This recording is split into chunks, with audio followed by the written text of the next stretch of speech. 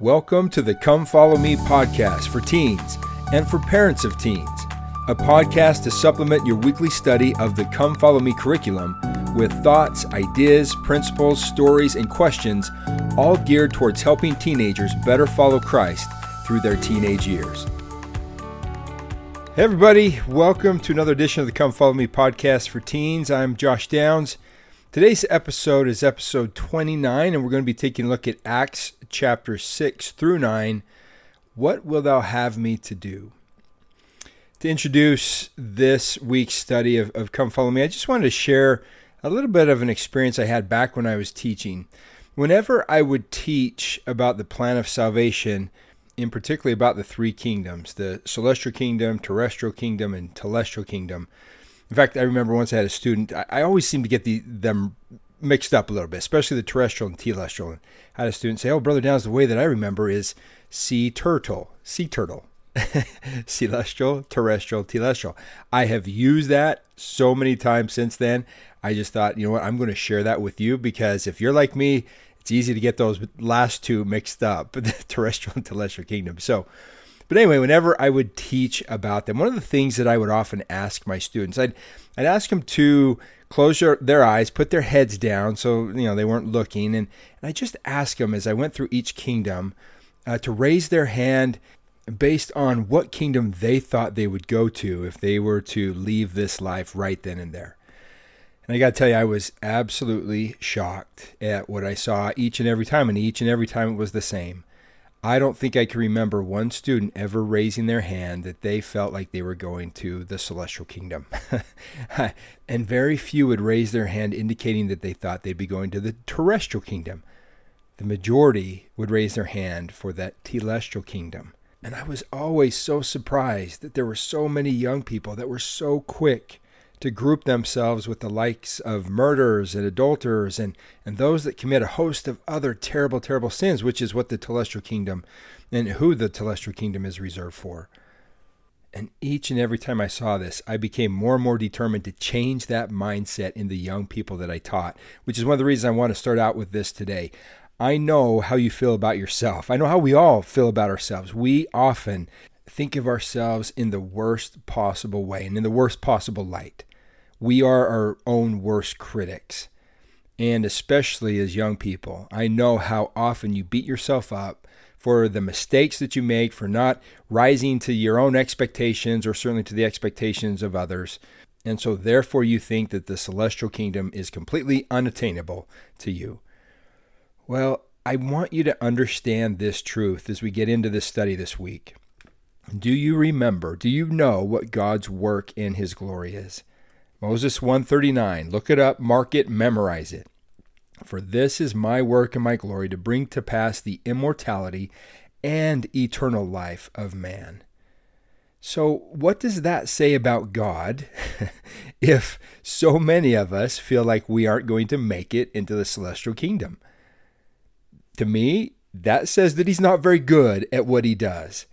And I want you to think about that for a moment. Hear that. Is God really not good at what He's doing? No, He is so good at what He is doing.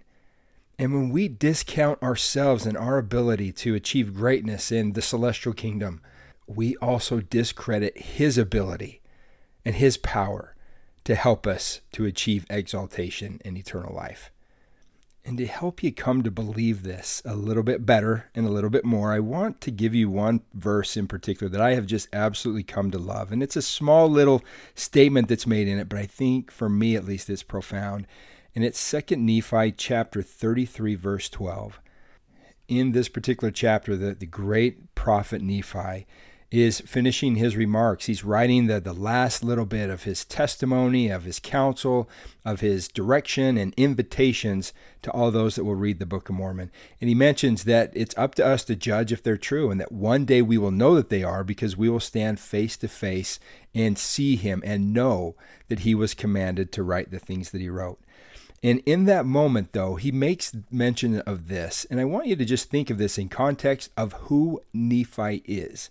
Everything that he has learned, everything that he experienced throughout his life as a prophet, as a witness of Christ and of God, all of the incredible knowledge and mysteries that have been revealed to him.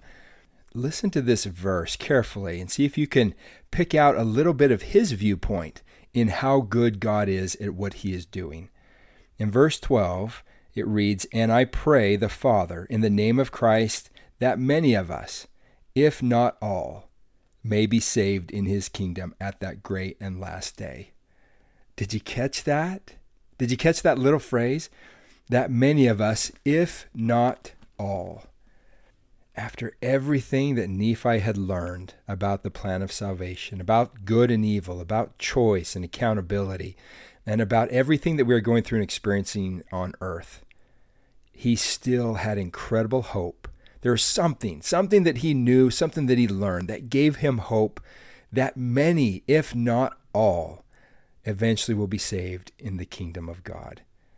I don't know exactly what that all means and entails. He just knew something. He had a hope, the same kind of hope that we need to have, and the way that we need to see God and his plan, as incredible and amazing and as wonderful as it is, and believe, like Nephi clearly does, that God is good at what he is doing. Now, that doesn't mean it will be easy, and it doesn't mean that we won't have some difficult moments to go through and some consequences for the choices that we make and some stretching that God will require of us. But I believe that he's good at what he is doing and that he is heavily, heavily involved in your life and in my life. He's very, very aware of us, both our strengths and our weaknesses, our good choices and our poor choices. And he is doing amazing things in each of our lives to help move us along the path that leads to him and to eventually the celestial kingdom, which is one of the reasons why I love these particular chapters so much. One of the key stories we're going to take a look at is the story of Saul. I absolutely love stories about change in the scriptures or anywhere, whether it's the story of Alma the Younger or Zeezrom, King Lamoni, or Ebenezer Scrooge. Every story about a person that changes from bad to good gives me hope that I can change for the better as well. But what is equally significant in each of those stories is identifying how that change takes place so that I can then apply it into my life to help bring that change about in me. And one of the best stories of change that we can read in Scripture and how that change happened is the story of Saul. Let me first give you a little bit of background to these chapters. The background of these chapters is as follows. If anyone seemed like an unlikely candidate for conversion, it was probably Saul, a Pharisee who had a reputation for persecuting Christians. So when the Lord told a disciple named Ananias to seek out Saul and offer him a blessing, Ananias was understandably hesitant. "Lord," he said, "I have heard by many of this man how much evil he hath done to thy saints." But the Lord knew Saul's heart and his potential, and he had a mission in mind for Saul. "He is a chosen vessel unto me, to bear my name before the Gentiles and kings and the children of Israel." So Ananias obeyed, and when he found his former persecutor, he called him brother. Boy, there's a few wonderful examples of change, all interwoven throughout the story with Saul, with Ananias, and others.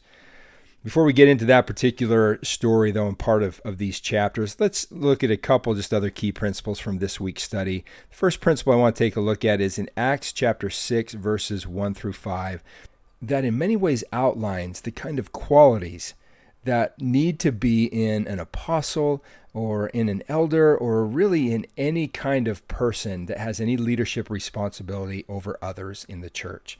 At this particular point in time, the apostles needed a little help, and they wanted to find good men to help them spread the word and begin to build and continue to grow the church.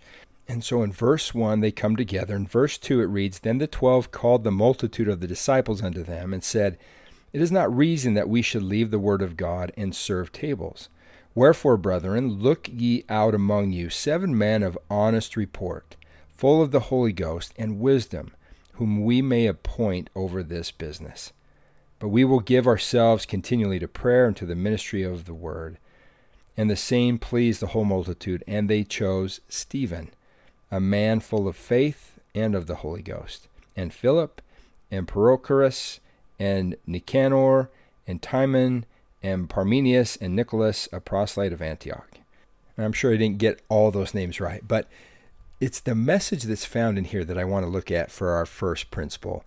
Notice and mark and highlight all of the different qualities that the apostles indicate are absolutely important and necessary for someone to be appointed over as a teacher and as a leader over the people.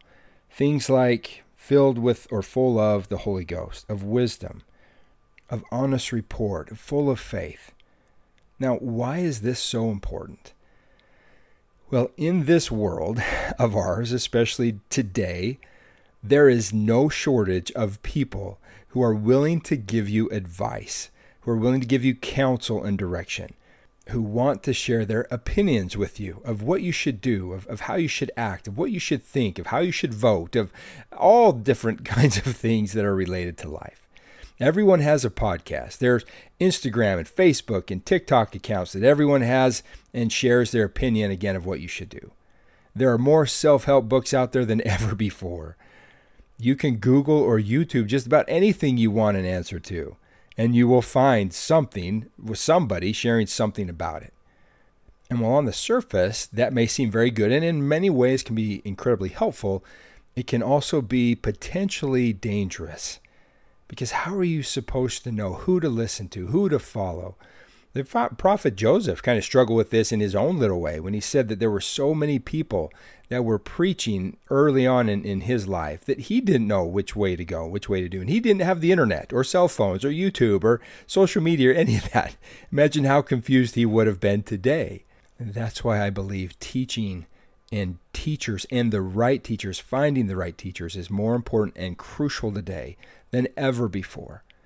Elder Holland once taught that for each of us to come unto Christ, to keep his commandments and follow his example back to the Father, is surely the highest and holiest purpose of human existence.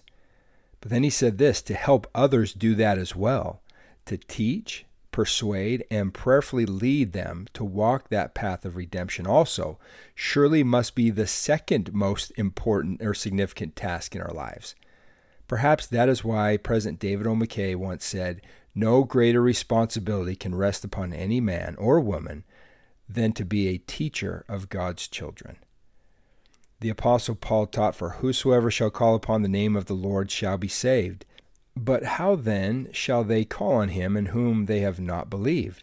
And how shall they believe in him whom they have not heard? Faith cometh by hearing, and hearing by the word of God. That's why it's so important to be careful about those that we allow to direct our paths and to be our teachers. It is vital that we are taught truth, that we're taught in the right way. And in a world where everybody is trying to teach, there is one principle in particular that I want to draw your attention to help you to know who to trust to be teachers to you. King Mosiah, when giving instruction to his people about who should be chosen to rule and direct and guide his people, gave the following direction and principle for them to follow in regards to those that they were to allow and that we should allow into our lives to be teachers. He said in Mosiah chapter 23, verse 14, and also trust no one to be your teacher, nor your minister, except he be a man of God, walking in his ways and keeping his commandments. Before I would ever listen to what anyone has to say, I would first take a look at how they live. President Hinckley himself has said, effective teaching is the very essence of leadership in the church. May I repeat that, he said, effective teaching is the very essence of leadership in the church. Eternal life, President Hinckley continued, will come only as men and women are taught with such effectiveness that they change and discipline their lives. They cannot be coerced into righteousness or into heaven. They must be led, and that means teaching. And so that's the first principle I want to share with you guys today, especially in the place where you're at and being young. You will have so many people that will want to give you advice and counsel and teach and direct you in your lives. Make sure that above all else that you trust no one to be your teacher nor your minister, as King Mosiah taught, except he or she be a man or woman of God, walking in his ways and keeping his commandments. Those are the kind of people you want to surround yourself with. Those are the kind of people that you want to have as teachers and directors in your life. Those that you want to receive counsel and advice from. Those are the qualities that you want to look for in those that you listen to. Which is one of the reasons why I love this first part where the apostles are beginning to call teachers and ordain people to different callings and offices within the church.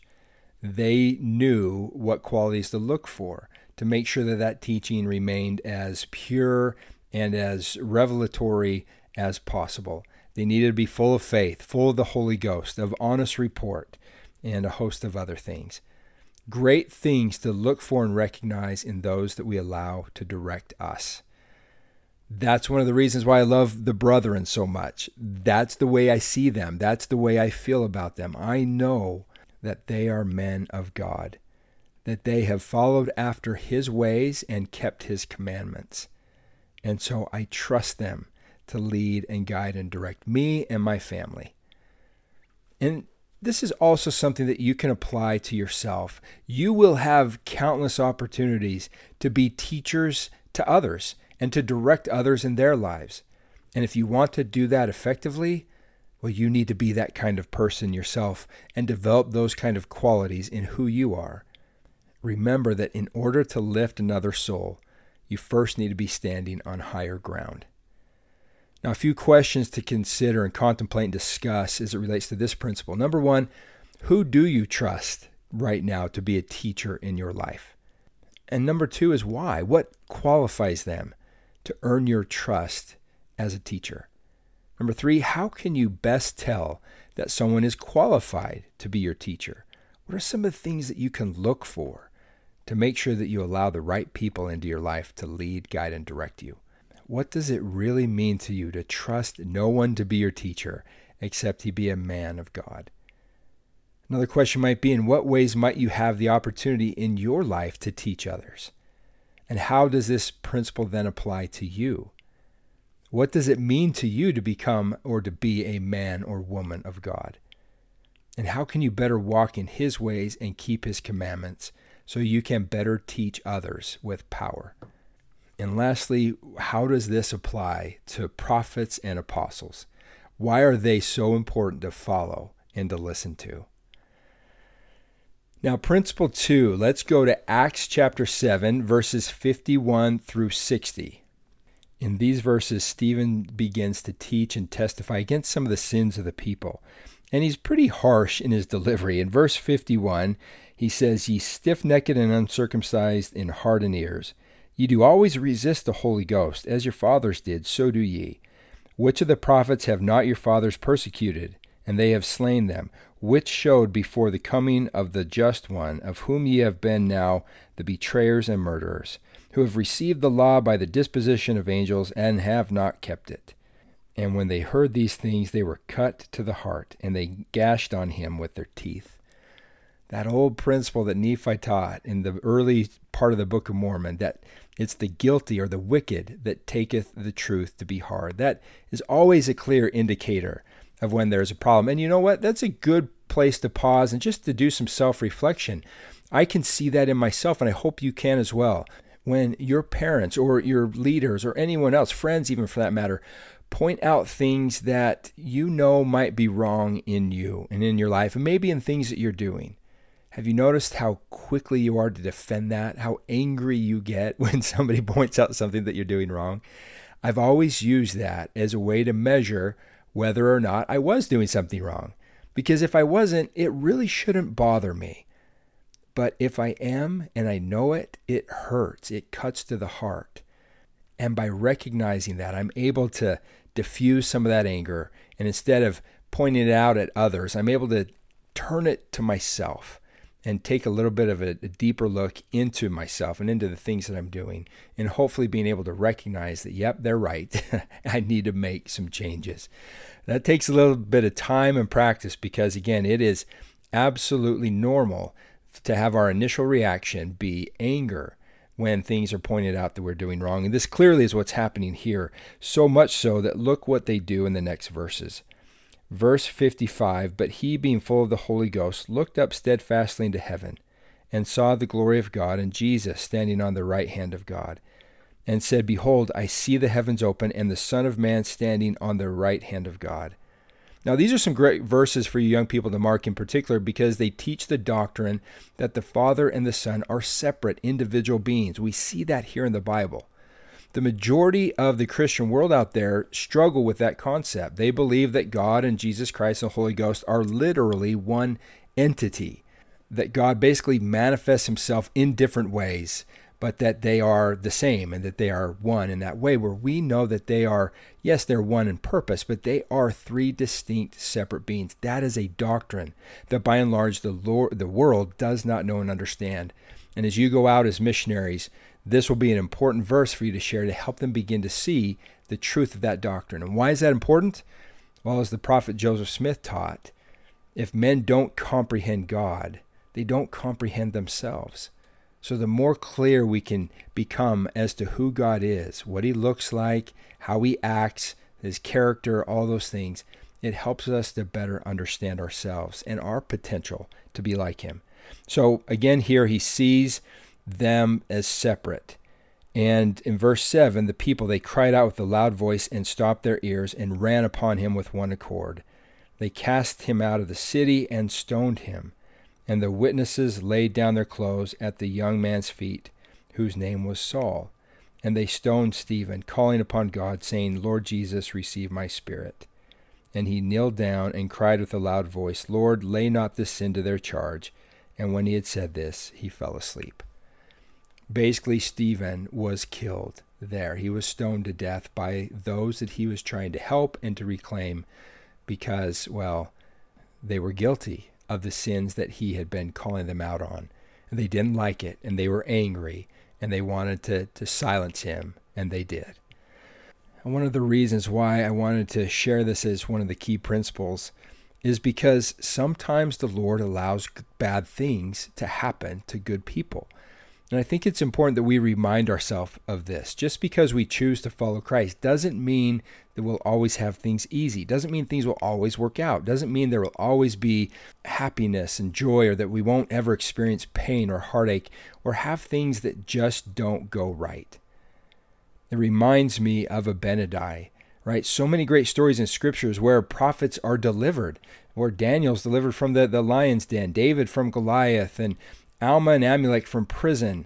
There's just so many examples of this. But then there's the example of Abinadi, who wasn't, and instead was allowed to suffer death by fire. But I love his faith. In Mosiah chapter 13, verse 9, as he begins to finish his message, he says, But I finish my message, and then it matters not whither I go, if it so be that I am saved. He understood that sometimes life works out and sometimes it doesn't. Sometimes God saves and sometimes he doesn't. Sometimes God delivers and sometimes he doesn't. Elder Dennis C. Simmons of the 70 taught this very powerfully in a talk titled But If Not, when he said, Shadrach, Meshach, and Abednego refused to bow down and worship a golden image set by the king. A furious Nebuchadnezzar told them that if they would not worship as commanded, they would immediately be cast into a burning fiery furnace. And who is that God that shall deliver you out of my hands? Well, the three young men, and I love that these are young men. Young people, I hope you can see that even at your age, you can have incredible faith and incredible power can be yours. That the three young men quickly and confidently responded, If it be so, if you cast us into the furnace, our God whom we serve is able to deliver us from the burning fiery furnace, and he will deliver us out of thine hand. I love their declaration of faith, but we really see how strong their faith is in their next statement. But then he said they demonstrated that they fully understood what faith is when they continued, But if not, we will not serve thy gods, nor worship the golden image which thou hast set up. That is a statement of true faith. Yes, God can deliver us, and we know that he can and will if he chooses to. But if not, that's not going to change what we do or how we feel or what we believe.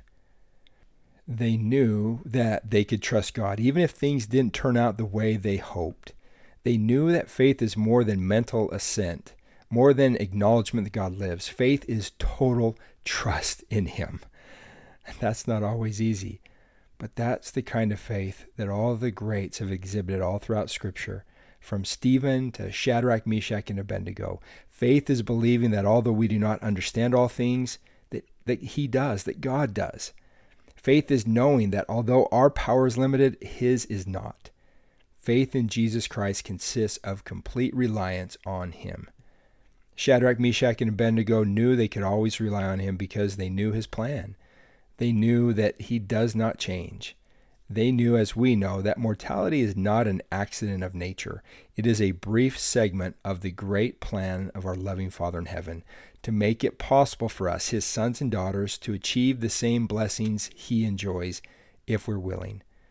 They knew, as we know, that in our premortal life we were instructed by him as to the purpose of mortality, that we will make an earth whereon these may dwell, and we will prove them herewith to see if they will do all things whatsoever the Lord their God shall command them. So there we have it. It's a test. The world is a testing place for mortal men and women. When we understand that it's all a test administered by our Heavenly Father who wants us to trust in him and allow him to help us, we can then see everything else more clearly. The truth is, we must develop the same kind of faith as Shadrach, Meshach, and Abednego, the same kind of faith as Stephen, that yes, God can and will do great things. But sometimes he will allow pain. Sometimes he will allow suffering. Sometimes he will allow injustices and things that aren't fair. And sometimes he will allow death. Our God will deliver us from ridicule and persecution. But if not, our God will deliver us from sickness and disease. But if not, he will deliver us from loneliness, depression, or fear. But if not, our God will deliver us from threats, accusations, and insecurity. But if not, he will deliver us from the death or impairment of loved ones. But if not, we will trust in him. We will trust in the Lord. Our God will see that we receive justice and fairness. But if not, he will make sure that we are loved and recognized. But if not, we will receive a perfect companion and righteous and obedient children.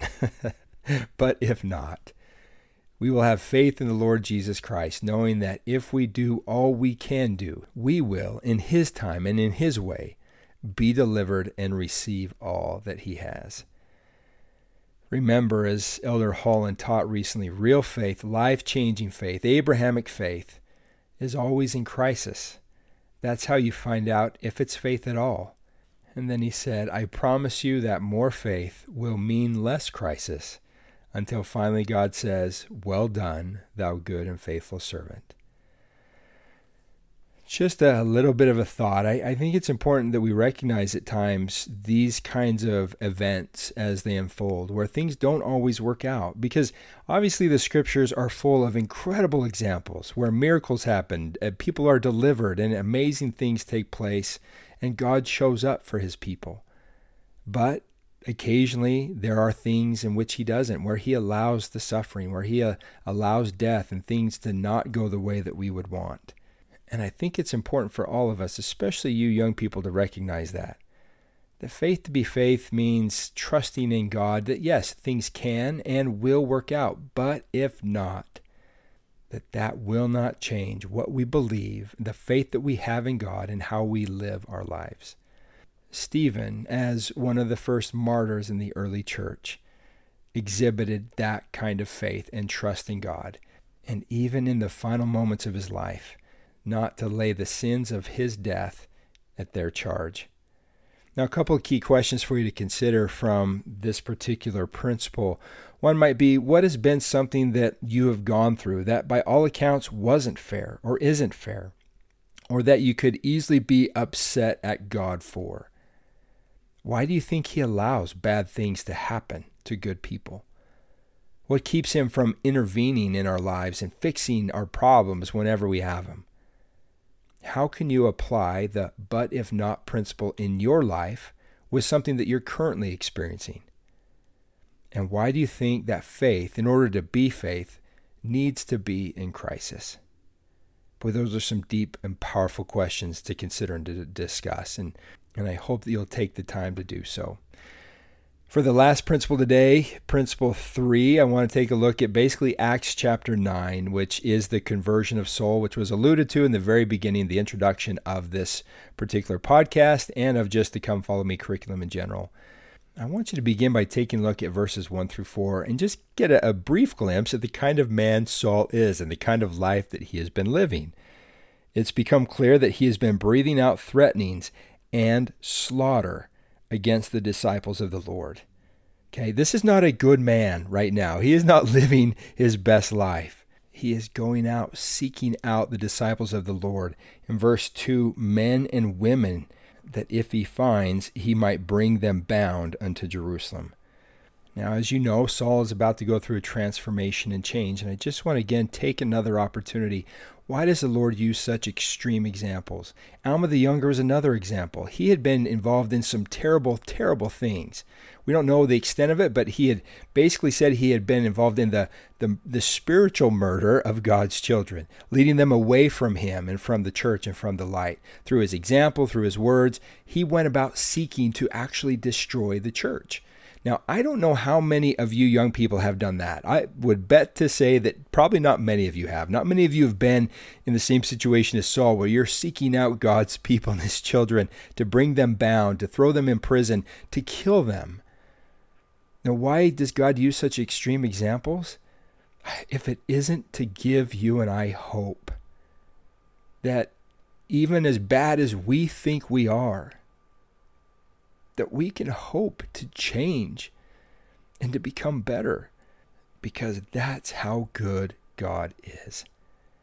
Well, along the way, he hears a voice, sees a light.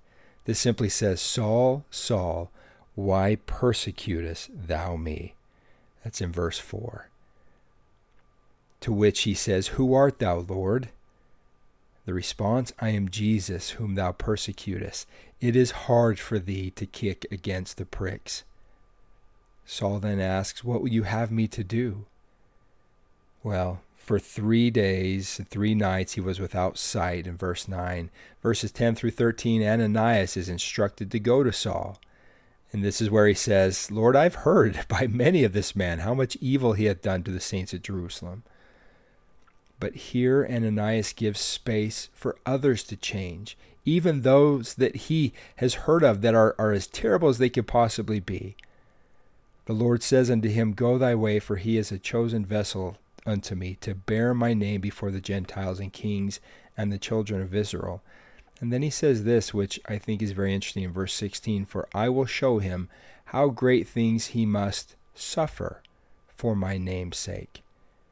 Interesting that the Lord didn't say how great things he must do for my name's sake. It's he must suffer. Sometimes, and a lot of times, following Christ is the hard way, the difficult way, a way that leads through the path of pain and suffering and challenge and difficulty.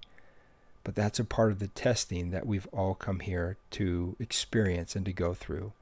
But again, one of the first great principles is the importance of giving people the opportunity to change and to repent, just like Ananias did. Speaking of this, Elder Holland, in an incredible talk titled The Best Is Yet to Be, said there is something in many of us that particularly fails to forgive and forget earlier mistakes in life, either our mistakes or the mistakes of others. It is not good. It is not Christian. It stands in terrible opposition to the grandeur and majesty of the atonement of Jesus Christ. Let people repent. Let them grow. Believe that people can change and improve. Is that faith? Yes. Is that hope? Yes. Is that charity? Yes. Above all, it is charity, the pure love of Christ. As you know, this story, Saul changes. He turns his name to Paul and becomes one of the greatest missionaries the world has ever seen. Paul goes through this change. Verse 18 says, Immediately there fell from his eyes as it had been scales, and he received sight forthwith, and arose and was baptized. And straightway in verse 20, he preached Christ in the synagogues, that he is the Son of God. I love this story of change. In addition to giving others the opportunity and space to repent and change, we need to also give ourselves the space and grace and opportunity to change. Brad Wilcox reminds us that yes, God loves us as we are, but he also loves us too much to leave us this way. And I think that's an important way to love ourselves as well, to love who we are, to love us with our strengths, our weaknesses. This is just who we are, but also love ourselves enough to not want to stay that way, to want to continue to grow and to improve. Elder Scott taught some wonderful principles and truths when it comes to change and the things that we sometimes go through in order to bring that change about. He said, just when all seems to be going right, challenges often come in multiple doses applied simultaneously.